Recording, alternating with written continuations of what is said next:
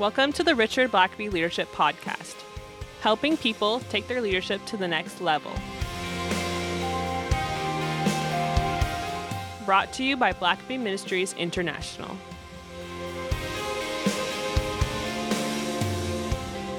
Well, Richard, we're probably doing one of your favorite segments on the podcast today, and that's looking at biographies of old, dead leaders.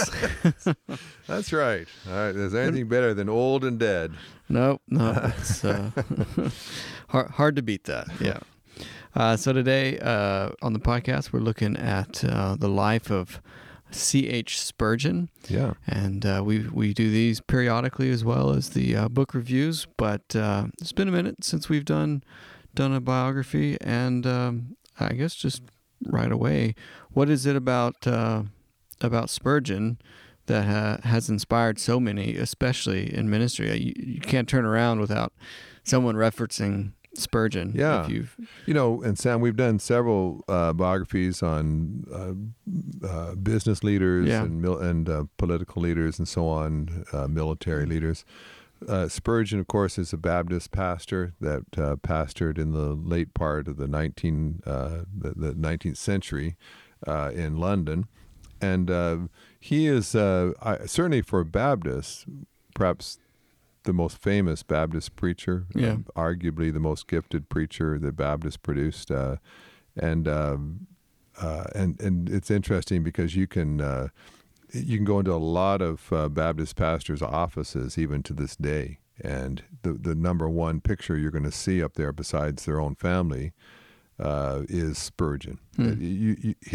Arguably, you'll see more pictures of Spurgeon in Baptist preachers' offices than you'll see of Jesus. But he has become just a... Partly because we know what Spurgeon looked like. Yeah, we don't know what Jesus looked like.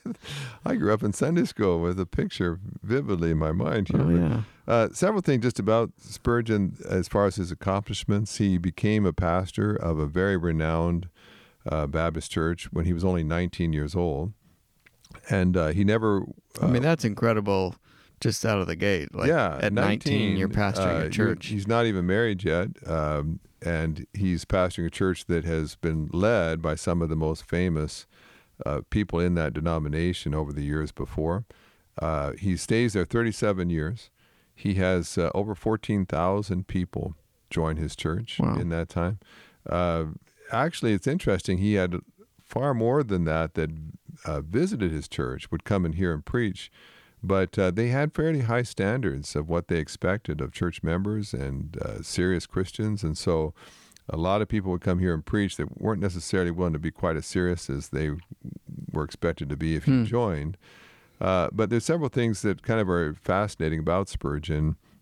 One is that for years and years, his Sunday morning sermons were published in the local paper there in London, year after year after year. And those sermons were sent overseas in America, in New York City, even secular papers every week or publishing his sermons. But it says, until actually 1970, he dies just before 1800 or so, or 1900. But all the way up until 1917, his sermons were still being published every week. New sermons that hadn't been published before. There were over they say altogether about 3,800 of his sermons were published in papers around the world. In fact, between his books that often came out of his sermons and then his copies of his sermons that were published, that there were over 300 million copies of his sermons and books printed. And so few ministers, especially when you think back before the age of the internet and so on, to have 300 million of your books and your articles and things out there for public distribution truly is phenomenal. And the interesting thing about his church, most people would say that he built the first evangelical megachurch. His church in London, when they built their new auditorium, could seat close to about 6,000 people. Wow. And regularly the church was full. In fact, they regularly had to send people away. And what he's most famous for is that you basically had to get a ticket to get into his auditorium. The way that they funded themselves is they had about there was about 3,000 tickets that if you were basically a church member, you could pay for these tickets, and what that meant was that you got to get into the auditorium early. You got to get guaranteed seating, basically, not necessarily a guarantee that, okay, I'm in pew G12, but it was, okay, the seat's 6,000, we're letting 3,000 in 15 minutes before everybody else. And then after the 3,000 went in, they'd give out upwards of another 3,000 tickets. And when those were gone, you didn't have to pay for those tickets. It just let them know that when the tickets were gone, so were the seats. And so if you didn't have a ticket that Sunday, you just went away without getting to go to church. And I think for most pastors today, to think about people actually having to stand in line so they can get a ticket to hear you preach is something that most ministers could only dream of. Right.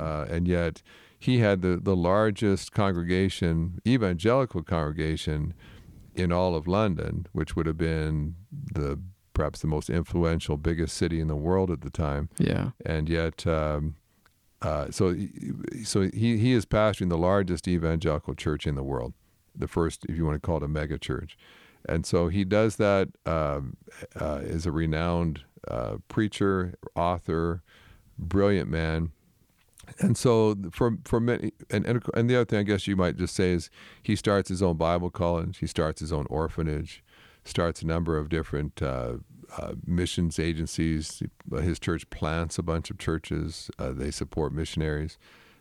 He's very, very involved in many different ways in impacting society for Christ. And so in his day, it's hard to imagine a person of greater influence for the kingdom of God than him. And as a result, even over a century after his death, people still look to him as a role model of what an effective ministry and what an effective church looks like.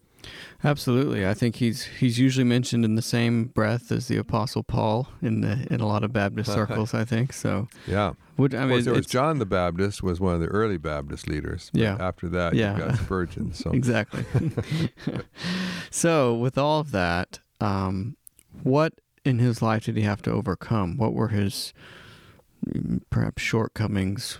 What were the difficulties that he had to overcome in order, we see if you want to call it the glitz and the glamour and his accomplishments, but what about his life did he have to overcome? Yeah, I think, Sam, we've seen that even the greatest leaders, it's never just a perfect life. Yeah. It's not all accomplishment. Yeah, it's not that they just have a whole list of strengths and no weaknesses. And I think that's what intrigues me about biographies is what you basically ask is, so what kind of shortcomings and handicaps and weaknesses did this person have to overcome? It would have been enough just to overcome their weaknesses to be an ordinary person. Right. But to overcome these weaknesses to become an extraordinary person really is impressive. So Spurgeon, a number of things are interesting about him. He actually, in his family, there were 17 children born altogether. 9 of them died in infancy. And wow. So there's, historians have all these kind of boring speculations, but, when you think about it, so there's 17 kids born. Over half of them die in infancy. Spurgeon is one of the survivors. He's one of the 8 that survives infancy. But that doesn't, you always wonder, what would those other people have been, 8 or 9 siblings, what if they had grown to adulthood? And what might they have contributed? We'll never know. Does God sometimes, I think, just providentially look out for people that he particularly has a unique calling and ministry for? Well, we don't know. That's in the mind of God. But he survives that. He went to college, but he never had seminary training. And again, you think the greatest preacher of the age, an author of writing multiple books, and he never even went to seminary, never even had theological training.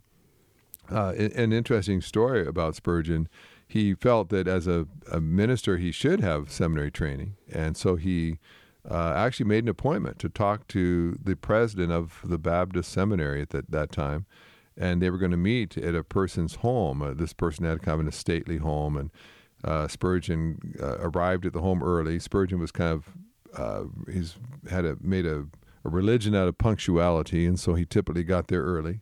There's a young girl that was sort of a housekeeper. She led Spurgeon into a drawing room and left him there. Well, then the president, the person that had come to meet with Spurgeon, he arrives, and this girl, not the brightest or sharpest knife in the drawer, she takes this man to a different room and sets him in there.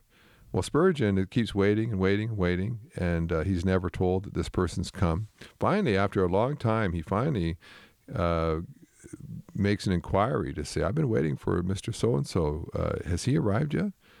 And to their dismay, they said, oh, we're so sorry. He was in an adjoining waiting room. He waited a long time for you and finally just assumed that you must have been delayed and unable to come. And so he left. And so Spurgeon ultimately took that to mean that God didn't intend for him to go to seminary. Yeah. And so he literally, they're just in adjoining rooms almost, and had this incompetent housekeeper simply just alerted the men that they were both there. Spurgeon may well have gone to seminary. You can only wonder what kind of preacher he might have been with some skill or some training. But nonetheless. The opposite of that could also be true. Like, how could that have diminished his preaching? Yeah. Not, again, nothing against seminary, but, oftentimes you think about schooling, and sometimes that maybe just puts them into a certain mold that maybe he would not have risen to the great heights had he been thinking in those terms. He ends up making his own standard instead of being forced into the standard of the day. And so, you never know that. But it was one of those just sort of crazy little twists of history in his life. Two things else about Spurgeon. One is he said he always felt sick before he had to preach. Now, he would preach sometimes in front of 20,000 people without a microphone.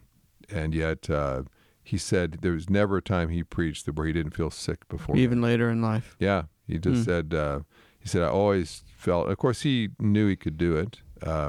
Spurgeon had his biography. The biography I read based this study on is by Lewis Drummond. It's called Spurgeon, Prince of Preachers. I think it's a pretty extensive biography on Spurgeon. Yeah. But and Drummond says Spurgeon was he was not prideful. Drummond suggests he may have had to work hard at not becoming prideful. Yeah. But he was also not unusually or unduly modest either. Drummond says he knew he was good. And it wasn't a prideful thing; it was just an honest thing. And so he can set some people off in some of his statements, but if you get to know him, you also realize, he could have been far more boastful than he was. But so in his candid moments, he said, I've always felt a little bit sick before preaching. But the other thing about him that is unusual is that he, especially in later life, struggled with depression. And part of that was he struggled a lot. He had gout. He had Bright's disease. He was in a lot of pain in the latter part of his life. Really, from his 40s on, he began to struggle, and he died in his 50s. He died relatively young. Yeah.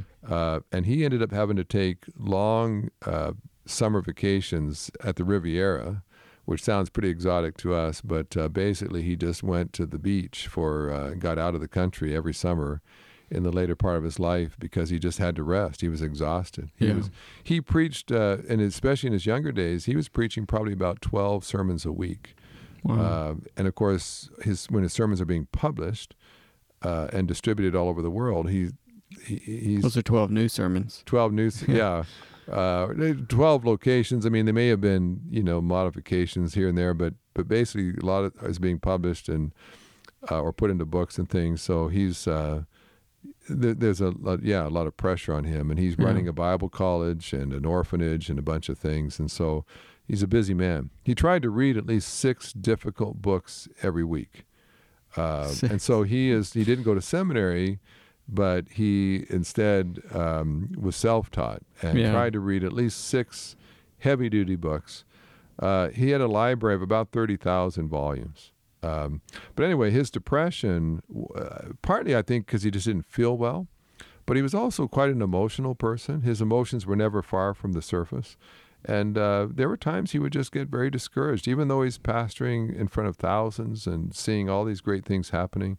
He felt like Martin Luther and Abraham Lincoln and some famous leaders who confessed to struggling with this bout of depression. And in fact, at one point, he was really feeling depressed. He went to the country, to a country church. If he was in the area, he'd always go just attend church when he was on vacation. So he goes to this church, and the preacher doesn't recognize that Spurgeon has entered the building. And the preacher actually preaches one of Spurgeon's sermons because they were all in the paper. And so he just takes a sermon, preaches it almost word for word. And so as Spurgeon is leaving the auditorium that morning, he goes up to the preacher and thanks him for that powerful word. And of course, the preacher recognizes who it is, and he feels very chagrined. And I'm so sorry. He says, I should have given you credit. He starts to make excuses why he was just so busy. He didn't have time to write a sermon, and he should have at least credited Spurgeon with that sermon.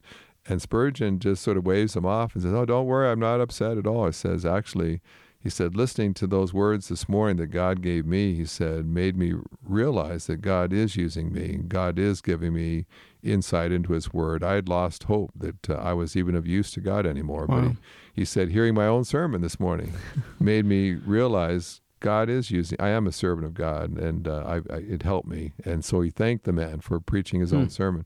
But it really bewilders a lot of people when you hear of a guy like Spurgeon who knew God's word so well, who preached and knew the greatest Christian leaders of the day, who grew the biggest church of the day, and yet he battles with depression. And I think often that happens especially if you're a feeler, because you can feel the heights of what God is doing, but you also can be brought to the depths. And and Spurgeon battled that the latter half of his life. I would say he battled it successfully, but it still is confusing to people that someone with that much success could still be second-guessing himself and sometimes wonder if he should just quit the ministry entirely.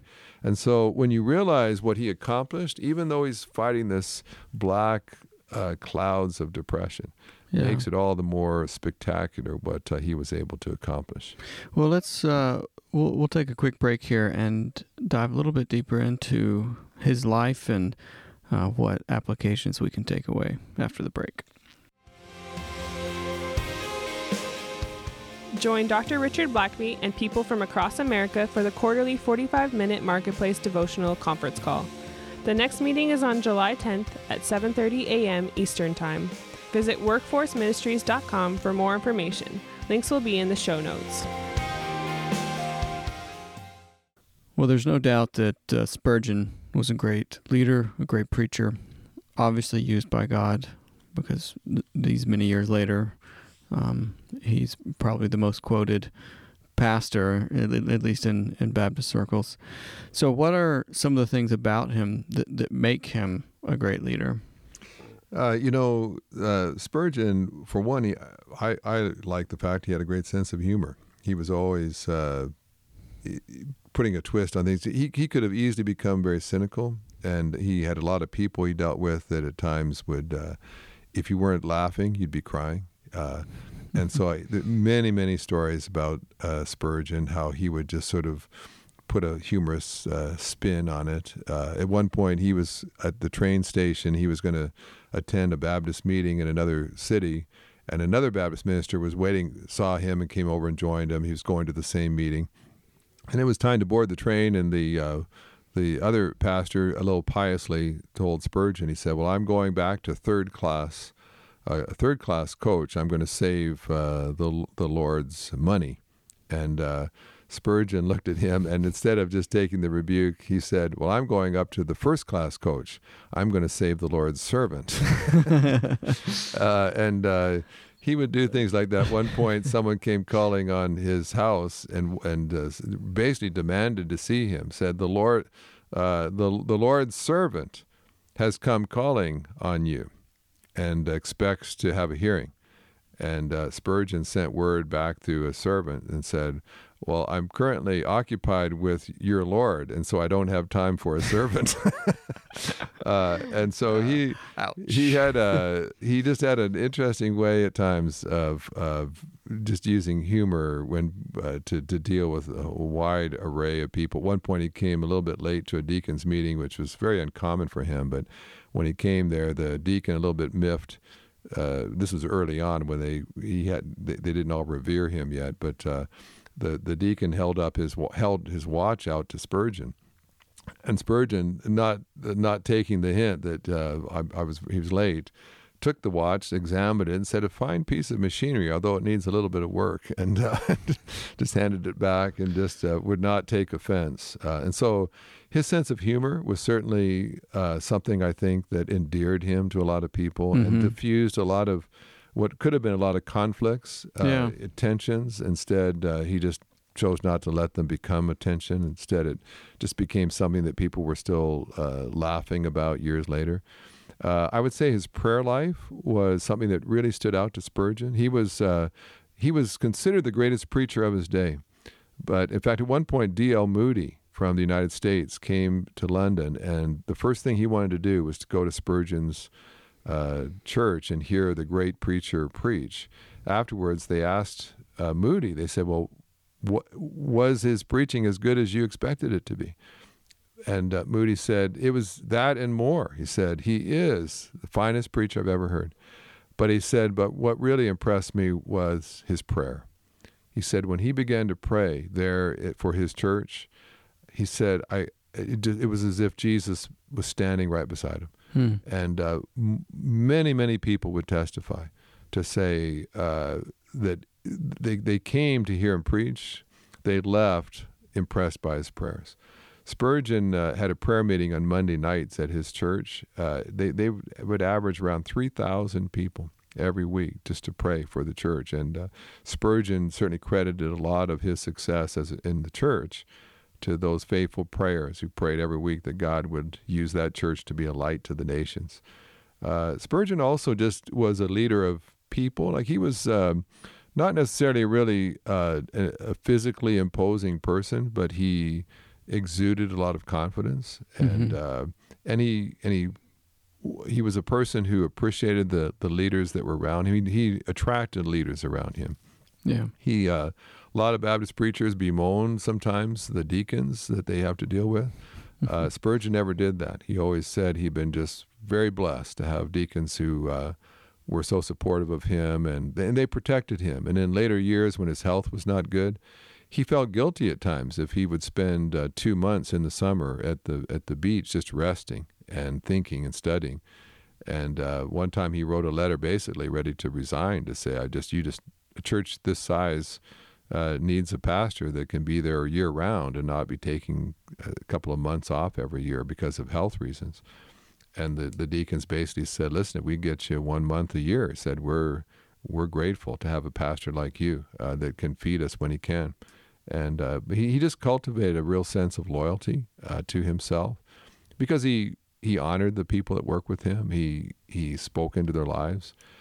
He was, as I said, he was a great student. He didn't just read 6 lightweight books. He would find difficult books. A lot of the great Puritan writers, he would read 6 books or so a week. And I've seen pictures of his library. The remnants of his library are now at Midwestern Seminary, Baptist Seminary in Kansas City, that I desperately want to go and visit at some point. I've not had the chance to be there yet, but 30,000 volumes, and he was constantly reading. And interestingly, even though he's the greatest preacher of his day, he often did not formally put his sermon notes together until Saturday evening. But he was studying all week long. And basically what he did is he kind of preached out of the overflow. He's reading and studying all week long, and at the end of the week, he'd sort of pull together his thoughts and say, well, what of all that the Lord has taught me this week and all that I've seen in Scripture this week, what is it that my people need to hear? And so kind of a little different. You'd sort of think that Monday morning he's already outlined the basic sermon that he's going to preach and just fleshing it out the rest of the week. But fact is, he kind of waited till the very end. He sort of had an aversion almost to writing out his sermons, and he certainly didn't use a manuscript, but would put together some thoughts by the end of the week. And I call that just ministry out of the overflow. Instead of working all week to get a sermon together, his heart was so full, his mind was so full of truths of God. It was almost like, with all that God has shown me this week, what can I fit into one sermon on Sunday morning here? Yeah. And so he always had much to say. He also, it was a little controversial. He used a lot of humor in his sermons. He was a great storyteller, which in that day was sort of frowned upon in some ways. At one point, he was criticized. They would say, "Well, you're preaching about God and God's word. That's not a laughing matter, and you shouldn't use so much humor in your sermons. Make light of the things of God." And Spurgeon oftentimes would take such criticism somewhat humbly, but he just said, well, if you knew how much I leave out of my sermons that I wanted to put in, he said, you'd be really impressed with how much I hold back, he said. And so oftentimes he had people criticize him in the press.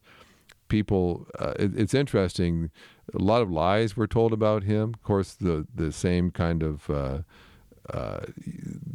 tabloid type of reporting in the papers then that we see now.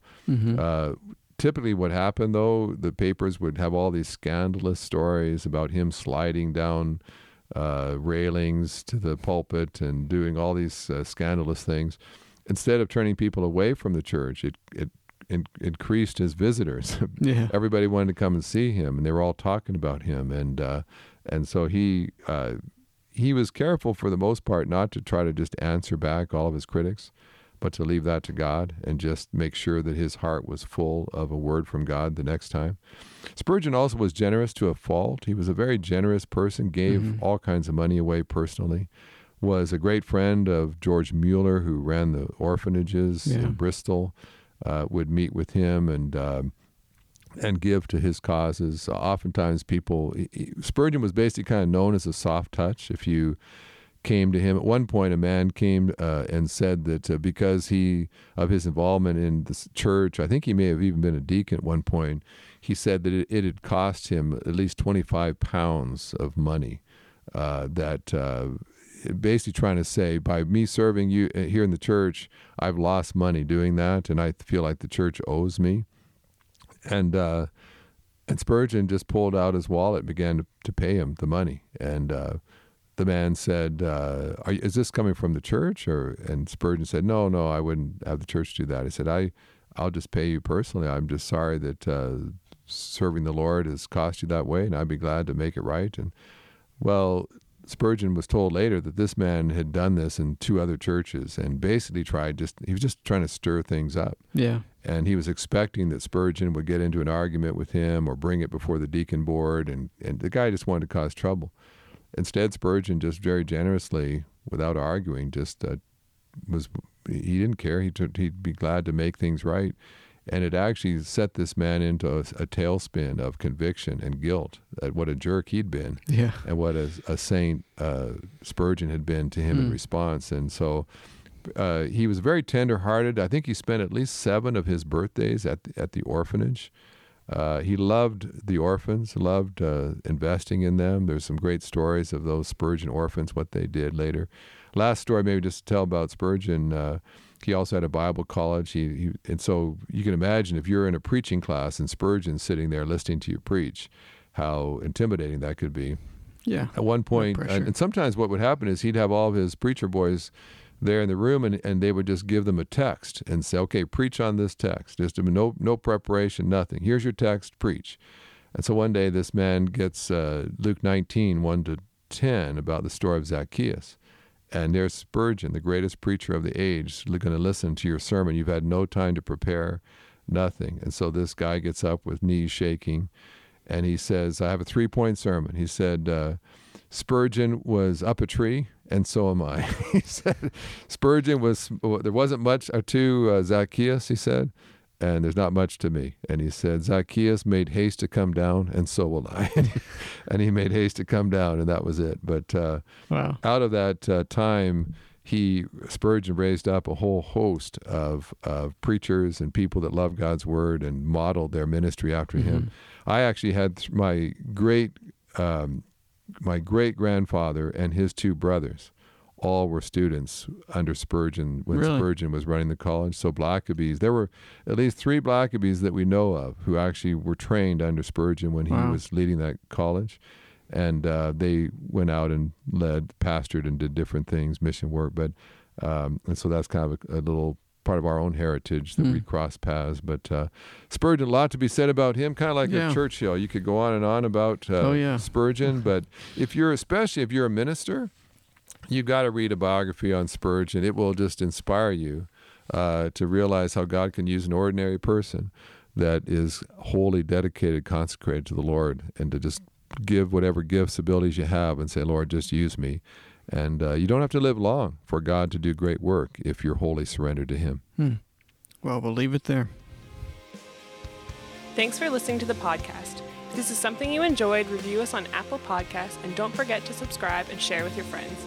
If you have questions or comments, please email us at podcast@blackabee.org.